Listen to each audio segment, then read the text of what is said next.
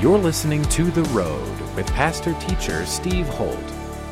Men and women, God came and He brought a breakthrough into our society and into our culture and into our world that has changed the world. There's never been a breakthrough like this. And wherever you are in your journey, it might be financially stressful. It might be tremendous problems within your job. There could be issues in your marriage. Jesus would say to us today, look at my story. I bring miracles where you need miracles. At The Road, our vision is to raise up wholehearted disciples of Jesus Christ. For more information on The Road, visit theroad.org. We hope you are encouraged by today's message from pastor-teacher Steve Holt. We are celebrating the birth of Christ, and probably one of the biggest struggles in our celebration of the birth of Christ is that we've got such a sanitized view of the whole thing. And, kind of the manger scene. We have a manger scene in our house. Remember the Simpage dolls? So we have this Simpage manger scene. And so Joseph's like,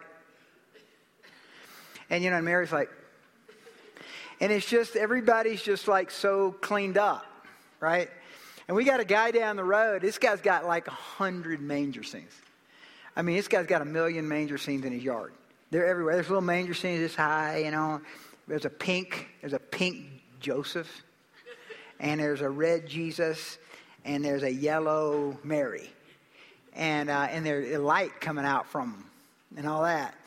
And so, let's look at the whole manger scene, the whole first Christmas, maybe more from the perspective of how Mary would have remembered it. And it's not quite as sanitized. It's actually a little more earthy and a little more gritty. So if you have your Bible, look at Luke chapter 2. We just read it. If you don't have your Bible, I'm going to read it to you. We're going to go verse by verse.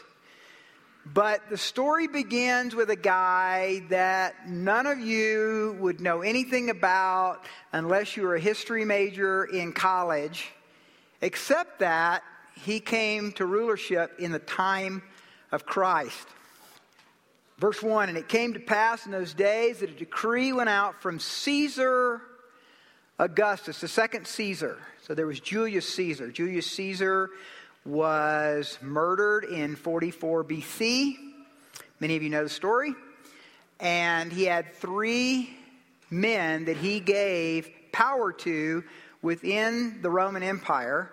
And over the next few years, there was a battle between these 3 men about who would take charge. His real name was not Caesar Augustus. That was his title. His real name was Gaius Octavius. And Gaius came into power because he was able to wrest control from a guy you may have heard of named Mark Antony. Mark Antony had an affair with Cleopatra, so he was able to recruit the troops from Egypt, and there was a great battle, actually a sea battle and a land battle, and Gaius Octavius took over. And in 27 BC, the Senate in Rome gave him control of what he called the Principate, which was the idea of one emperor. So he became the principal emperor, and that ruled Rome for the next 300 years. That's pretty good information, right? But you'd never have heard of the guy. I mean, if you'd have read this in any other country with Julius, you just say, like, Caesar's pizza. I mean, it means nothing. Because he's only a footnote in history, gang, if it hadn't been for Christ. So we've had President Bush, and we've had President Obama, and now we have President Trump. Ladies and gentlemen, they are a footnote in history. They're a pawn in the system of something greater that God's doing called the kingdom of God. That's the great drama of the ages. Do you realize that what's happening in this room is more important in God's heart than anything happening in Washington, D.C., because He cares about you. So Luke, the great historian who wrote the book of Luke, gives us a footnote. He says, a decree went out from Caesar Augustus that all the world should be registered. or some of your Bibles say taxed. This census took place while Quirinius was governing Syria. So in 27 BC, the Senate gave all power to Octavius, who became Augustus Caesar, the second Caesar. And then for the first time in his reign, that year, he decided to tax Palestine. So, verse 3, all went to be registered, everyone to his own city. So Joseph, men and women, was from the city of David. His background was David. That was his lineage for hundreds of years before that. Joseph also went up from Galilee out of the city of Nazareth into Judea to the city of David, which is called Bethlehem, because he was of the house and lineage of David. So, some of you have been to Israel. I've been to Israel a couple times, and you know that the distance from Galilee, or we'll just say Nazareth, to Jerusalem and then Bethlehem is about 70 miles as the crow flies. And the way it worked back then is there was a roadway. There was a roadway that went down along the Jordan River that connected the two. And in that 70 miles, there was no police. This is Roman-controlled territory. And the Romans didn't really care about the people. They cared about safety and peace as it related to them and them only. So if it didn't affect them, they weren't policing it. So here's Mary, probably in her third trimester, not riding on a donkey, by the way. Anybody here rode on a donkey before? Yeah. So I think there was one hand that went up in the last service. People don't ride donkeys. Not a good idea. How many of you have ridden horses? All right, lots of us. Okay. So a woman in her third trimester is not going to be riding a donkey. She wouldn't even ride the donkey if she wasn't in her third trimester. And you can make more ground. You can actually go faster walking than you can walking on or riding on a donkey. So probably going at 2.5 miles an hour. Probably a little bit less because she's pregnant and needs rest. 7 to 10 days. 7 to 10 days moving through some arduous territory. These are complex times under Augustus Caesar and under Quirinius the governor, under Herod, because half of Rome was slaves. So slavery ruled. People didn't care. It was ruthless. And Joseph is leaving his hometown, which is Nazareth, and he's a carpenter. So he's leaving his livelihood. He's leaving everybody that he knows. So he's financially strained. This has all happened pretty quickly as far as we know. 7 to 10 day journey. Arduous and difficult. He goes to be registered with Mary, his betrothed wife. So she's pregnant with child. But they're not officially married while she's pregnant. So there's a lot of shame. My grandmother was divorced in 1937 in a small town called Whitsett, North Carolina. She's dead now. But to hear her tell the story of what it was like to be a divorced woman in the 1930s in the South. A lot of shame. She said the question was, why couldn't you keep your man? And she came from a very well-known family in North Carolina. And she carried that with her whole life. So Mary, at a time, you think seriously, Mary, you're pregnant. Well, see, this angel came, Gabriel, and he said, the Holy Spirit's going to come upon me, and I'm going to become pregnant with the Messiah. Right. Nobody believes that. Even Joseph didn't believe that. It had to be a dream that came from God to keep Joseph from divorcing or breaking off the relationship with Mary. So shame. She carries shame with her. They go to a place they don't know. Financially, they've got to be totally stressed out. Only a little bit of money that Joseph could put together was going to keep them intact. He had no way. He probably didn't have the ability to take his tools with him. So no financial means. So while they were there, the days were completed for her to be delivered. And she brought forth her firstborn son. She wrapped him in swaddling clothes and laid him in a manger because there was no room for them in the kataluma, or in the inn. This is not the Holiday Inn. A kataluma at that time was a place where caravans came, and someone had created rooms through stone walls in the back of their house. So what you had, if you had enough land, and a lot of people did have a little bit of land, is where they kept the animals. They had taken stones and created these small stone walls about yay high, and that was a room. No roof. That was your room, and you paid for that. Kind of in the stalls near the animals. No room. So not even any room in the kataluma, because Bethlehem, historians say, had grown from about 600 to maybe 20,000 because of the taxation and registration that was happening. So even though Joseph was from Bethlehem, it appears either he didn't have family there that he was close to, or there was no room, or they didn't expect him to come. Bottom line is, no place to stay.